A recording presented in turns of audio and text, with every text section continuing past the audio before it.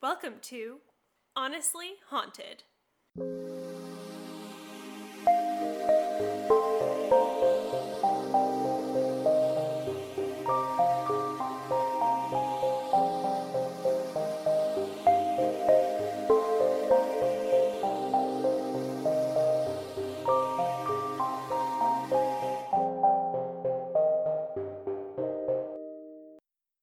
Welcome back to Honestly Haunted. We're your hosts, Erin Grogan and Abby Chowning. This week, we're continuing our tour of the haunted European Union and making a stop in Austria, home to Mozart, Wiener Schnitzel, The Sound of Music, and apparently a good haunting or two. Well, I could talk about Sound of Music for hours. That is not what we will be focusing on today, sadly. Another time, another podcast. But about 40 minutes outside the city center of Vienna, Austria, you can find a small cemetery hidden among several industrial buildings and grain silos. The area feels very off-limits, as it's difficult to get there, but locals are very familiar with the place if you ask them where it is.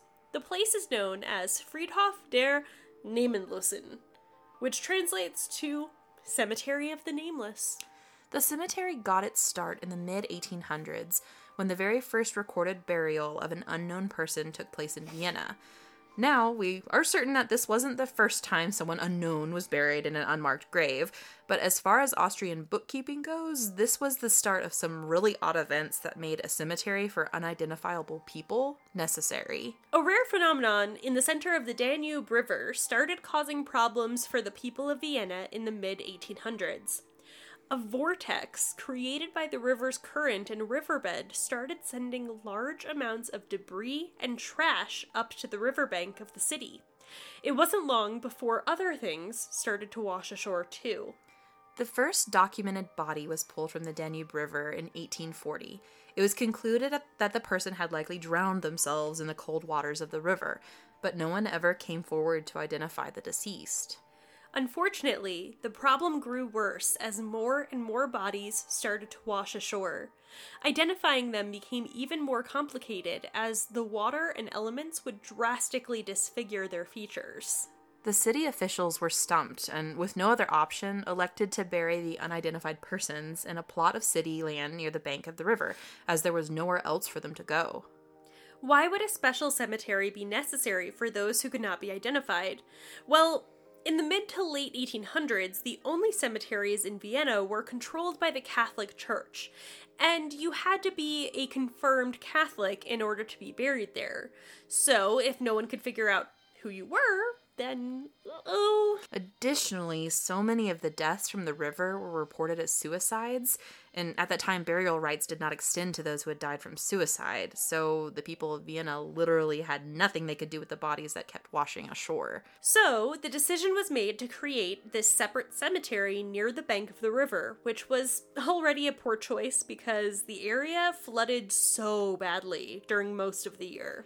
As more and more bodies were being pulled from the river every year, the cemetery expanded, and makeshift fences were put in place in an attempt to protect the graves. But flooding and neglect left the graves badly damaged, and corpses were regularly exposed to the elements, animals, and some were even washed away altogether by the river that took their lives. In 1935, a dam was built on the Danube River, along with a harbor that changed the current of the river, which prevented bodies from washing up along the shoreline of the city. The last recorded burial that took place here was in 1940. It is determined that roughly 500 people were once buried in the cemetery for the nameless. While the majority were claimed to be victims of suicide, we'll never know how many of them had been murdered or might have experienced some sort of accident that took their lives. The cemetery sat idle for almost a century before Vienna city officials determined that the cemetery was a public safety concern, as well as a grave injustice, no pun intended, to those buried there. In 2012, the Vienna City Archaeological Department set to work to recover all the remaining human remains.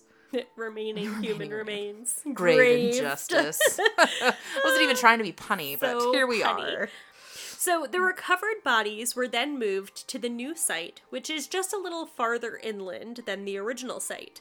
The new burial plot is the final resting place of 104 people. And while over the centuries, some of them have been identified, there are still 61 nameless graves that remain today. When you visit the cemetery today, you will find rows and rows of black iron crosses adorned with silver crucifixes and a nameplate that reads Namenlos, or a nameless. Whew. That image is very spooky. It's so sad, too. Some graves have been identified by relatives and now display nameplates, but great care has been put into all of the graves. Many are decorated with flowers, candles, and other decorations, even those without names. Today, the city of Vienna considers the cemetery closed, as in no other people can be buried there. But it is certainly open to the public, and it now has a reputation as one of the most haunted places in Europe. People who visit the cemetery have claimed to see what you might expect to experience in a place that has fostered so much sadness. Shadowy figures looming over graves, apparitions that appear and vanish before you can catch a full glance, and disembodied voices and even cries have been heard throughout the cemetery during all times of the day and night. Locals share the legend that the former caretaker of the grounds, who died in 1996, still follows along each of the grave markers to make sure everything is in order. He makes the trek from the old site up to the new graves and back again, almost like he's making sure everybody made it. But the most unsettling story we've been able to find came from someone who visited the site on Halloween in 2014, right after the new burial site had been completed. The visitor claimed that they were at the cemetery that night because they had lost a bet with some friends. Love it. And needed to stay several hours in the cemetery on Halloween night. Classic. Love it so much.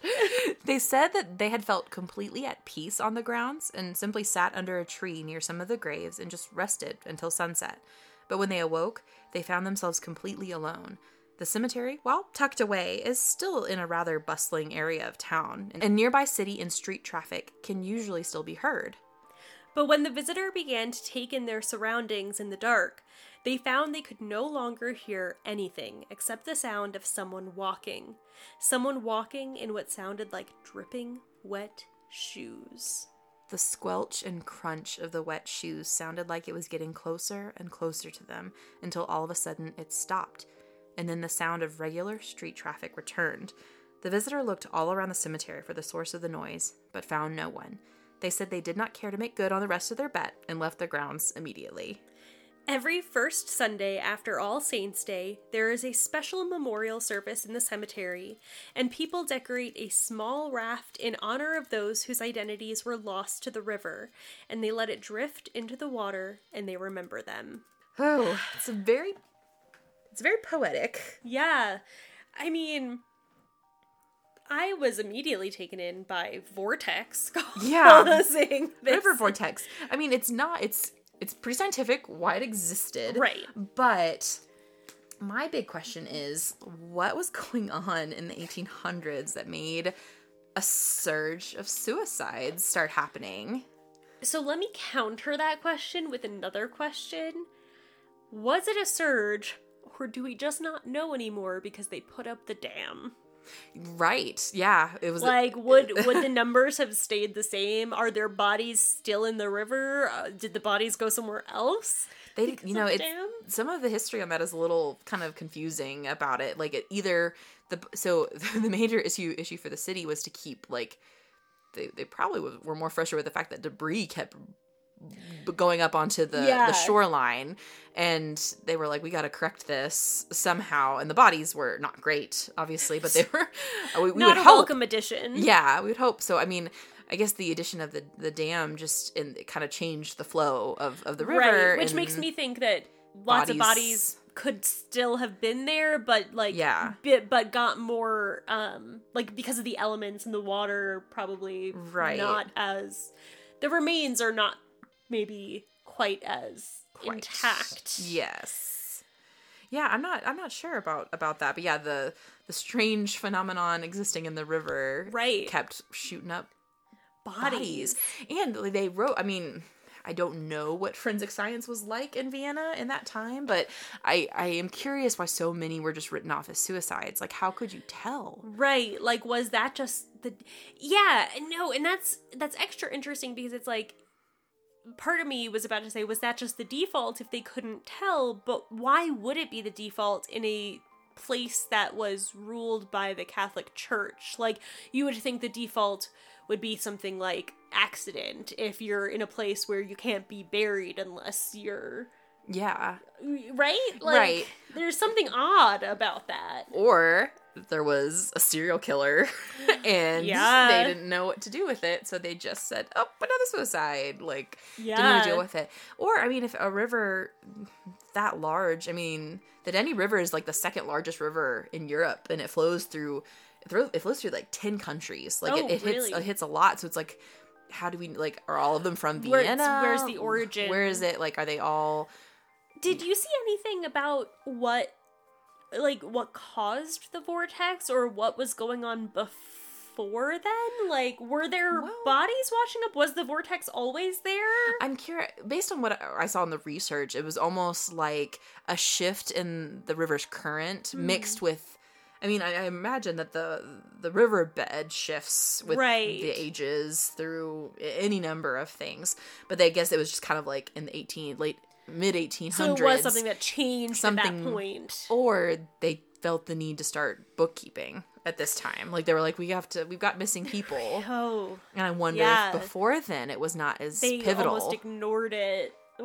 But then I guess kind of, it might have been also the Catholic Church pushing for, like, this whole sanctity of life thing. Recognizing. Like, that bodies have to be dealt with. We can't just put people in mass graves. This is also kind of in the twilight years of the Habsburg Empire. And so things are starting to, like, kind of get rough leading up into, like, the First World War, right? Oh, okay.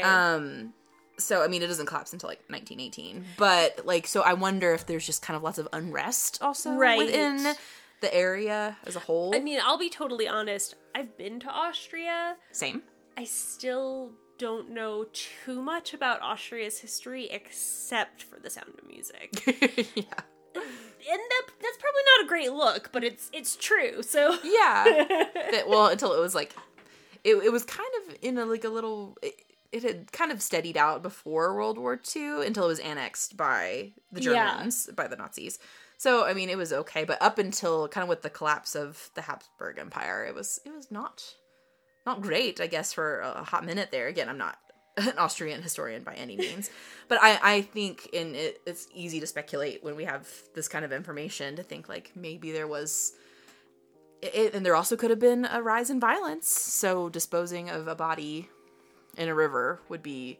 But yeah, I wouldn't chalk it up totally to that, but I would have to think that maybe there was a rise in unrest that might have led either to suicides, or murders, and maybe even just accidents. I mean, just kind of happening. There's not really, like, industrial era regulations on places, and there's been a huge bump in industrialization at the time, like lots of storehouses, grain silos, industrial buildings, and, like, shipyards and stuff. So, like, lots of stuff that going also on. Makes me think about all the people who died and got hurt during industrial revolutions, and because there was no safety standards or regulations, and wondering about all of the different types of people who might be using the river as a dumping site for problems that they don't want to deal with. Yeah, so... It's very spooky. I mean, there's something very unsettling about the idea of corpses coming up onto... Yeah, like, there's just something incredibly unsettling about that. I can't imagine it being so often that people call it a phenomenon. You know, I mean, that in itself, like, I can't even put myself there.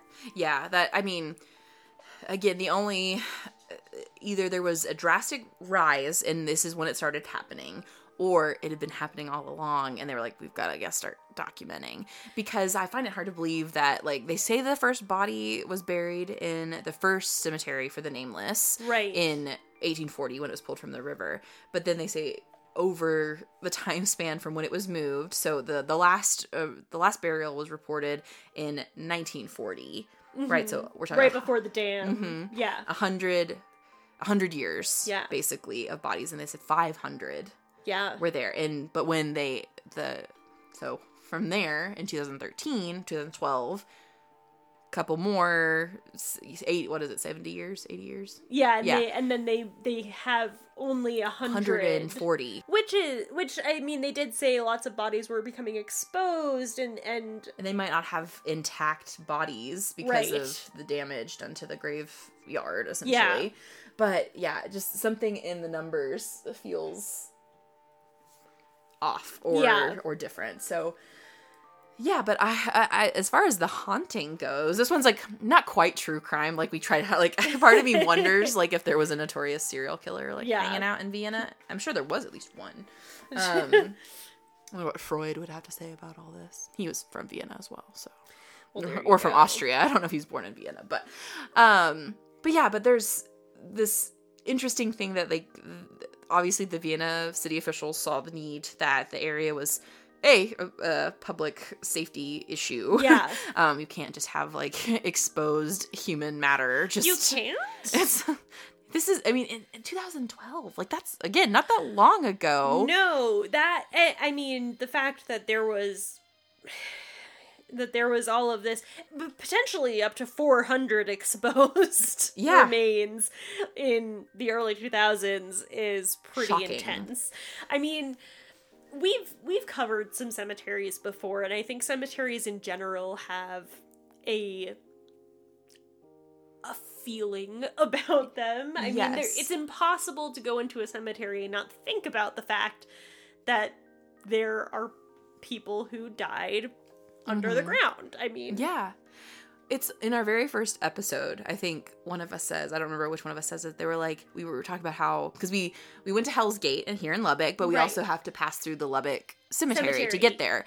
And I think it was me who made the comment, like, cemeteries feel different to everyone based on how often or how little you've spent in them. Yes. And if you find that you have spent a lot of time in a cemetery, either for two reasons. Either you've lost a lot of loved ones and they're very much so a mournful, solemn, hard place to visit, or other people who actually love and appreciate kind of the finality of death and like and also kind of the heritage and tradition of burial rites. Yeah. And how beautiful mausoleums are and the marble, like there's kind of, that's two sides to the coin.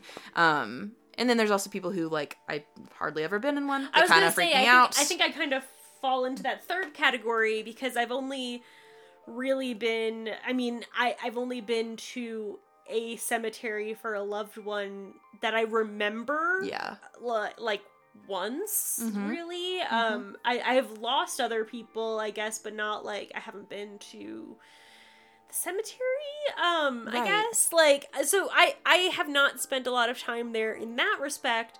I also, like, I totally get people who, that I don't quite know how to phrase this, there are people who, like, have you heard of, like, death doulas? So there's, like, I mean, it is what it kind of sounds like. You have like, a doula during like birth, but there are death doulas, like, and it's about like end of life care. Okay. And like, like not just physically but also emotionally and mentally, and coming to terms with that and like accepting that part of your life and everything, and like I totally respect that. I am terrified of that, so that is not me. So I'm kind of in the middle there of like, obviously, most of my experience with cemeteries has been through this show. Yeah. Honestly. Honestly. Yeah, I mean, other than, saying goodbye to family members, like that's really about it also. But I also have like kind of, as far as memorials in cemeteries, I have a very like vivid memory from high school. So the church I attended in Colorado, where I grew up, the Columbine Memorial is in that cemetery behind our church. And I remember being a part of our youth group, and we would go out there and we would have like, obviously very respectful, like, but we would go and have like kind of devotionals and have, just talks about kind of the important things Right. when you're in that age group, and just like realizing kind of like how precious life is and not taking things for granted. And so it's like there's that connotation for me as far as memorials within cemeteries, and like remembering, and that it's important Yeah. to remember and to not forget. Mine is kind of weird because the only like real funeral and burial that I have been to was for my great grandma, and I was very young when that happened, and my memories of all of that are very confused because I remember in the funeral home, like, playing with my cousin in the basement of the funeral home. But then I also remember us, like, coming across the door where, like, clearly behind that door was where they did, Body preparation. yes. And so, like, I have these weird mixed memories of, like, being in the back seat of a car with my cousin, like, playing around as we drove to the cemetery, but then, like, it was also raining, and standing out there was, like, and it's all these mixed emotions of, like, not fully understanding, but beginning to understand. So there's this weird kind of, like, childhood memory Yeah. aspect of it for me that again, like, then makes me view it in a totally different light, because I don't feel like I was aware enough for it to have deeply affected me as an adult. And I think what's probably true for us is that we have not been in a dilapidated cemetery. Like, is that the right word? Dilapidated? Yeah. Yeah. Like, we, generally, the ones that we would attend for family members are well Would kept. be ones that, right, very regulated. were in use. In fact, in the state of Texas, I'm not sure about all states or if this is a federal thing, that you have to have official approval to bury anybody on private property. And also, cemeteries are automatically public property. There's no such thing as a private cemetery. Oh, interesting. And I think that's true in the state of Texas, but I don't know if it is true everywhere. Elsewhere, yeah. But I don't know. but they have to be public places, so therefore they have to be maintained to a certain standard because they are a public place, which is unique. So I wonder, back to the Cemetery of the Nameless, if before the move, like, if things were drastically different in that area of the city land that was used just basically as the burial plot. Yeah. And then when the graves were moved, I mean, I'm sure that they did the best they could with the remains that they could. And I don't know all the details about how they handled that, but when they were put into actual graves and those whose identities they were able to find were named, and those that were nameless were obviously still nameless, but they were put in a proper grave. They were marked with a cross. They were given their ending, their piece. I wonder, because obviously it says activity still occurs in the spot, and we have squeaky wet shoes coming. Oh, that is very creepy. It's giving Davy Jones. It's giving it's giving me Unsolved Mysteries, monsoon, tsunami ghosts. Yes. Yeah. We which love gives bringing those up. I love it's such a captivating ghost story. It's like they are forever on our mind. It's like the most modern ghost story like I can really pull from, Yeah. like it's just, anyway, it's just interesting to me. But yeah, I'm curious if things existed and they were worse in the cemetery before it was moved. And now that it's moved, yes, activity still occurs because it's a cemetery and we just have this natural association with shadow and noise and mist. 25 minutes. Shoot. Maybe that should bring us to our verdict. I'm gonna say honestly not haunted. Oh. Erin Nicole. I thought we were on the same page. Well, you said haunted, so you go first. Okay. Yeah, I have this. Again, I get it because it's one story that is signifying that the place might still be haunted, and it was also very close to the time where the cemetery had been completed. Yeah. And so I'm curious now because I couldn't find any stories that exist in the last 9 years, basically, almost 10 years. Yeah. This is the last story I could find. And so I'm curious that if just like with the ground settling, it was like the last of the spirits being put to rest. And that's kind of why I said not. Okay, I might need to change my verdict. Yeah, so that's kind of why I said not haunted. Because no doubt cemeteries often have heaviness to them. There is something very unsettling about the whole thing that happened. Yeah. But I guess I feel like what happened in the washing up of bodies and bodies, being unearthed and all of that kind of stuff was more unsettling and dark than the stories people have had since, if that makes sense. Yeah. So, I think the story has all the makings of a haunting, but I guess I don't have enough proof of the haunting to say it has been haunted beyond that.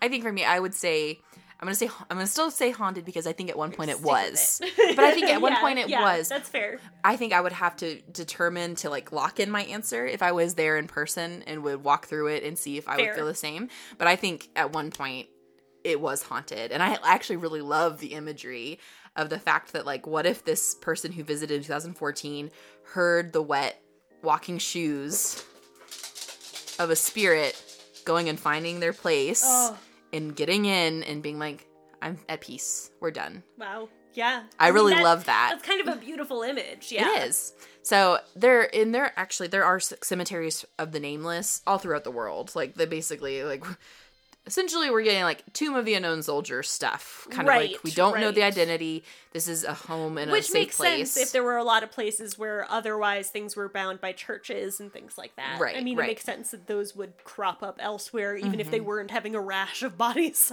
coming on shore. So the Cemetery of the Nameless is not exclusive to Austria, but this is probably the most famous, probably the largest that we are aware of. With what probably, I would say, one of the creepiest origins. Yeah, absolutely. Yeah. Interesting stuff. You live in Vienna or in Austria and have visited. I'd love to know if you've visited. Yes. Because it sounds like it's a hard place to get to. It's not, or it's off the beaten path for sure. It doesn't seem like it's not something that's on the tourist maps. Yeah. Unless you're a tourist like us, which... Dark tourism. Yeah. So, interesting. Let us know if you've been there. Thanks so much for listening. We'll be back with more Honestly Haunted. Thank you as always for listening to Honestly Haunted. Please follow us on social media at Honestly Haunted and consider becoming a Patreon supporter to help us continue to grow. If you haven't already, leave us a 5-star review. We'll be back with more Honestly Haunted.